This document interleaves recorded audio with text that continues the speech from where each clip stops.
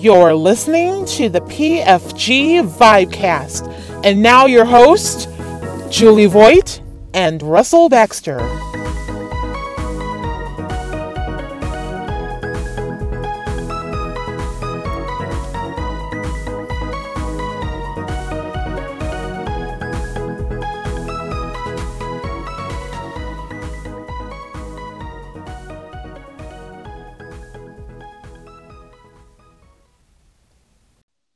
Just when you thought it was safe, the PFG Vibecast is back once again. Hello, everyone. I'm Russell Baxter, joined by my co-founder of PFG Vibe, Julie Voigt, as we get ready to talk football with everyone once again.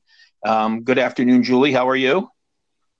I'm good. How are you? I'm doing terrific. As people who follow us on Twitter at PFG Vibe and follow Julie at JulieNoted_PFG, and myself at Bax Football Guru know, we have been conducting a poll two at a time in terms of the different divisions in the NFL and which teams we felt were the most interesting to keep an eye on this offseason. And the offseason, as we know, is in full swing. When it came to the AFC East and NFC East, we've already talked about the New England Patriots and Dallas Cowboys. When it came to the AFC North and the NFC North, we've already spoken about the Cleveland Browns and the Chicago Bears. And now we get to the AFC South and the NFC South. And the AFC South this past year was won by the Houston Texans, who became just the sixth team in NFL history to overcome an 0-3 start and win, or I should say get to the playoffs. But that wasn't the voters' choice. In fact, we got a lot of votes, more than 400 on this division alone. And the team that everybody wants to talk about this offseason are the Indianapolis Colts. And there's no better person to speak about the Indianapolis Colts than Julie Voigt, who covers the Colts for Our Turf Football, is also a writer for Roster Guy, which is a site that specializes in the draft and the Colts. And without further ado, let's hear what you have to say about Frank Reich's team, Julie, and where they're headed this offseason. Well, the Colts pretty much find themselves in the best spot of any franchise this coming offseason. So, of course, we've reported many times, as part of the media, that there is $107 million salary cap. Who knows what it's going to end up? But there's also 9 draft picks for the Colts. And we have to leave it pretty much in the hands of Chris Ballard. He is a genius. I don't know if many people follow my writings, but I did compare him to Theo Epstein of the Chicago Cubs. And he is building that monster. And right now, he pretty much had the best rookie class of 2018. So he's got all these tools that he can use. He's not going to overlook big names, but he's not also going to go by what everyone else says. I was listening to a presser that he had at the end of the season where he said, you know what, just because the media is talking about a big name doesn't necessarily mean that he will fit with the Colts. Meaning, he's not going to go for some overdramatic person. He's not going to overpay a player as well. He does not want to change the dynamic of the locker room, as you know, all season. That Colts team just bonded very well. They played well together. They played well as a team, including with all the new coaches. He's got some room. He's got a lot of decisions to make, though, because there are a lot of free agents that are hitting this Colts team, like Clayton Geathers, Mike Mitchell, both of them at safety right now. Clayton, to me, he was the glue of that Colts defense and everything. I'm sorry, not defense. He was the glue. The safety spot. Yes. But he was that glue for that, pretty much. Not saying that other team members, weren't. They all came as a team, under Matt Eberflus, and I think they did a wonderful job. But in my opinion, you have to keep Clayton. You also have a couple of wide receivers like Ryan Grant. You have Chester Rogers at wide receiver. That one's a little bit iffy for me because I know what's out there, and I brought it up in the last podcast as Golden Tate become available. Just I know T.Y. Hilton needs that second man with him to team up with him. We need to look at the wide receiver, I think, in free agency and leave the defense possibly with the draft. That's my opinion, of course, but this team is just going to keep building and building and building. And as long as Ballard is playing the calls here, I think we have nothing to worry about. Well, I will correct you on one thing you did say, Julie, and that was I don't know how many people read my stuff. The answer is a lot. Okay. Well, thank you for correcting me on that. You're welcome. And listen, anybody who has followed Julie over the last 6 or 7 months and watched her rise as a writer, all you have to do is look at the amount of reads she gets, the amount of information she puts out for the pieces that her and I have collaborated on for PFG Vibe, the stuff she does for Roster Guy, the stuff she does for our turf.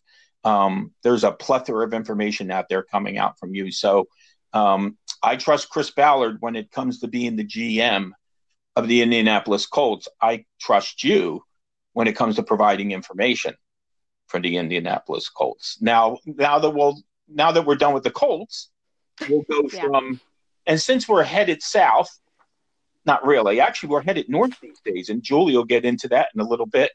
The NFC South. And the team that has won 2 straight division titles for the first time in its history. And that's the New Orleans Saints. And, a team that came up 1 win short of the Super Bowl amidst a lot of controversy, as you know, Julie. A team that's in a very peculiar situation going into this offseason, which you wouldn't think that for a team that's won 2 straight division titles. But this is a team that does not have a lot of salary cap room. It has some key players to re-sign, like Mark Ingram, the running back that teamed with Alvin Kamara.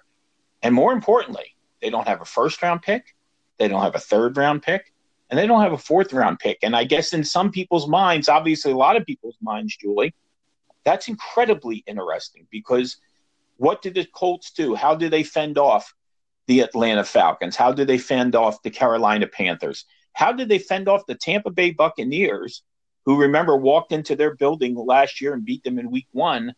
And now this is the Tampa Bay Buccaneers team that a lot of people are excited about because of their new head coach and Bruce Arians. This was a division in 2017 that sent 3 teams to the playoffs. This past year, they only had 1 team with a winning record, hence the fickle nature of the National Football League. What do you think the Colts are going to do? I'm sorry, what do you think the Saints are going to do this offseason to fix some of their holes, Julie? Well, first of all, I know it was a horrible end to their season. We have to pick up the pieces and move on. With that being said, there are a lot of expiring contracts on this team, especially with Breeze. He's not getting any younger. I'm not saying that he's not a Hall of Famer. I'm pretty sure he would be a first ballot Hall of Famer.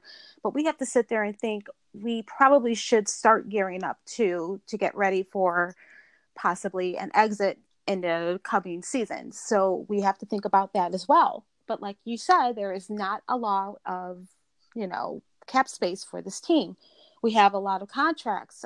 They have a lot of contracts saying, like you said, Mark Ingram, we have Craig Robertson, we have Chris Banjo, we just have to sit there and consider that they definitely need to sit down and think, who are they going to re-sign?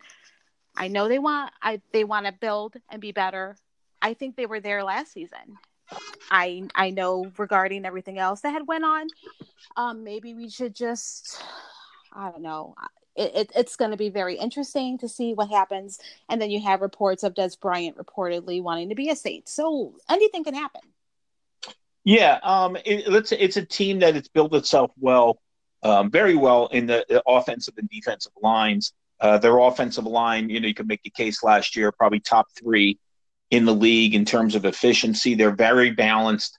with Mark Ingram and Alvin Kamara. Watching Drew Brees down the stretch, he didn't look like an older quarterback. He looked like a kind of an injured quarterback, and I don't know that for a fact, but he didn't seem like he threw the ball downfield with the same philosophy. That being said, the Saints are a kind of team these days that can beat you a lot of different ways. They can be, they had a stretch with a Monday night game against Carolina and then a Sunday night game against the Steelers in which they won a 12-9 ugly back and forth, brawl per se, brawl type of in the dirt type of game. And then they come back and they beat the Steelers 31-28. So their versatility is something that's kind of rare in the league right now. For a lot of teams, you're either one kind of club or another kind of club. But, you obviously brought up, some key pieces, maybe not the biggest name pieces other than Mark Ingram. He's probably the biggest name out there. And you mentioned Dez Bryant, who never really got on the field last year with the New Orleans Saints. So it'll be interesting to see what they do in terms of creating cap space. I mean, we're still, about less than 3 weeks away from the start of free agency, 4 p.m. Eastern time on March 13th. There's going to be some trimming of the fat, as they like to say. We're already seeing teams making salary cap cuts. In fact, the Saints already made one. Kurt Coleman, who was a safety around the league, they added him a couple of years ago. They let him go to save a little cap room. So there'll probably be some other people they have to make decisions on as well. But again, this is a team coming off winning a division title 2 years in a row for the first time ever in a division that's always very, very fascinating. And I agree with the voters. It's going to be very, very – in fact, the two teams that we see in this episode are so polar opposite, Julie. You got one team that's got so much money to spend. They have 3 picks in the first 2 rounds, okay? And here's another team that doesn't have a lot of money to spend, and they have 1 pick in the first 4 rounds. But that's the beauty of the NFL. There's so many different ways to build. There's so many different ways to construct your team. And like I said, it's going to be fun. What'll be fun next is, in one of our upcoming segments, we'll wrap up this series. And we'll talk about who the voters voted for in terms of the AFC West and the NFC West. But, Julie, you have some other more significant news when it comes to our podcast. Yes, so we are now being broadcasted on Apple iTunes. That's a big, big deal for all of us. So, you can find our podcast here on Apple iTunes. You can also find us on Spotify, on Google Podcast, on Breaker, and there's a couple of 2 of them, but what I'm planning on doing is when I tweet out this podcast, you'll have all the links, and I'll be sure to have it pinned. That way, any way you want to hear our podcast, you can go ahead and just click whatever link that you're able to, and it's exciting. Bigger audience now, and if you guys have any comments, questions, feedback, we encourage it. So definitely give us a follow, subscribe to our podcast, rate us. Rating on Apple is big, so please rate us. And I hope you enjoy all of our next coming up episodes, right?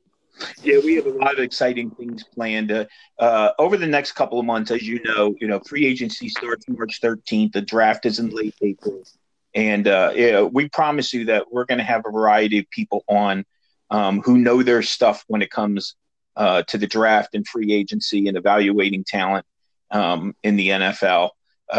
We're very excited about what we're doing here. We have a tendency here to make shorter shows, but we feel like they have a little more oomph to them and so on. And, this is already our 6th podcast, and we're basically just scratching the surface about what we want to do here. We kid around, Julie and I, that sometimes they're more like vibe blasts than they are vibe casts. But for the 2 of us, it's very important that it's about quality and not just, a long show filled with stuff that you may already know. Again, over the next couple of weeks, we promise that we're going to have some really informed guests, and we hope you enjoy it. And I hope you're enjoying what you're hearing so far from the two of us. I can't thank Julie enough for the work that she's put in getting this together. And, for those of you who enjoy football, you can find Julie at Julie Noted _PFG. You can find us at PFG Vibe, both of those on Twitter, me on Twitter at Bax Football Guru. But more importantly, you can find Julie's work at OurTurfFootball.com. You can find it on RosterGuy.com. You can find both of our works on ProFootballGuru.com. We have a PFG Vibe page on Facebook. We have an Instagram account for PFG Vibe. So there's a lot of different platforms. I've told Julie this over the last couple of months. Football fans spend the season watching their teams. This is the time of the year where football fans like reading about their teams because there's so much information out there and people love to share their opinions. Like I said, free agency right around the corner. It's already the other day you could start naming franchise players, and we'll see that culminate in the next week or so in terms of the deadline with that. It's an exciting time for the league. It is a league that just keeps on changing. We had 7 teams last year that didn't make the playoffs from the previous year. As I wrote earlier, the New England Patriots are kind of the outlier when it comes to this league. Everybody else is, if they're in the playoffs more than 3 or 4 years in a row, it's actually a novelty. So that's the fun part of the off season. And I hope you're having fun listening to what Julie Voigt and I do here. So for her and the PFG Vibecast, thanks so much. And we will talk to you soon. Goodbye, everyone.